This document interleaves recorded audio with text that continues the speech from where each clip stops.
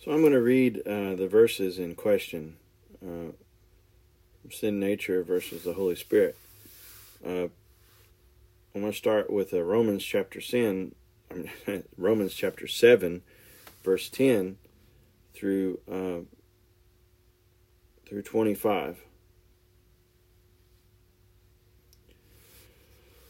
So the good law, which was supposed to show me the way of life, instead gave me the death penalty. Sin took advantage of the law and fooled me. It took the good law and used it to make me guilty of death. But still, the law itself is holy and right and good. But how can that be? Did the law, which is good, cause my doom? Of course not. Sin used what was good to bring about my condemnation. So we can see how terrible sin really is.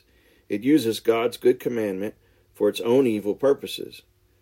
The law is good then. The trouble is not with the law, but with me, because I am sold into slavery, with sin as my master. I don't understand myself at all, for I really want to do what is right, but I don't do it. Instead, I do the very thing I hate. I know perfectly well that what I'm doing is wrong, and my bad conscience shows that I agree that the law is good. But I can't help myself, because it is sin inside me that makes me do these evil things. I know I am rotten through and through, so far as my old sinful nature is concerned. No matter which way I turn, I can't make myself do right. I want to, but I can't. When I want to do good, I don't. When I want to do good, I don't. And when I try not to do wrong, I do it anyway.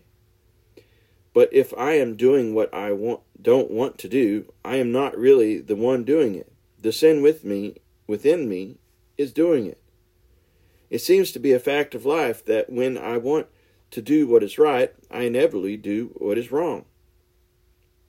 I love God's law with all my heart, but there is another law at work within me that is at war with my mind. This law wins the fight and makes me a slave to the sin that is still within me. Oh, what a miserable person I am. Who will free me from this life that is dominated by sin? Thank God the answer is in Jesus Christ our Lord. So you see how it is? In my mind, I really want to obey God's law, but because of my sinful nature, I am a slave to sin.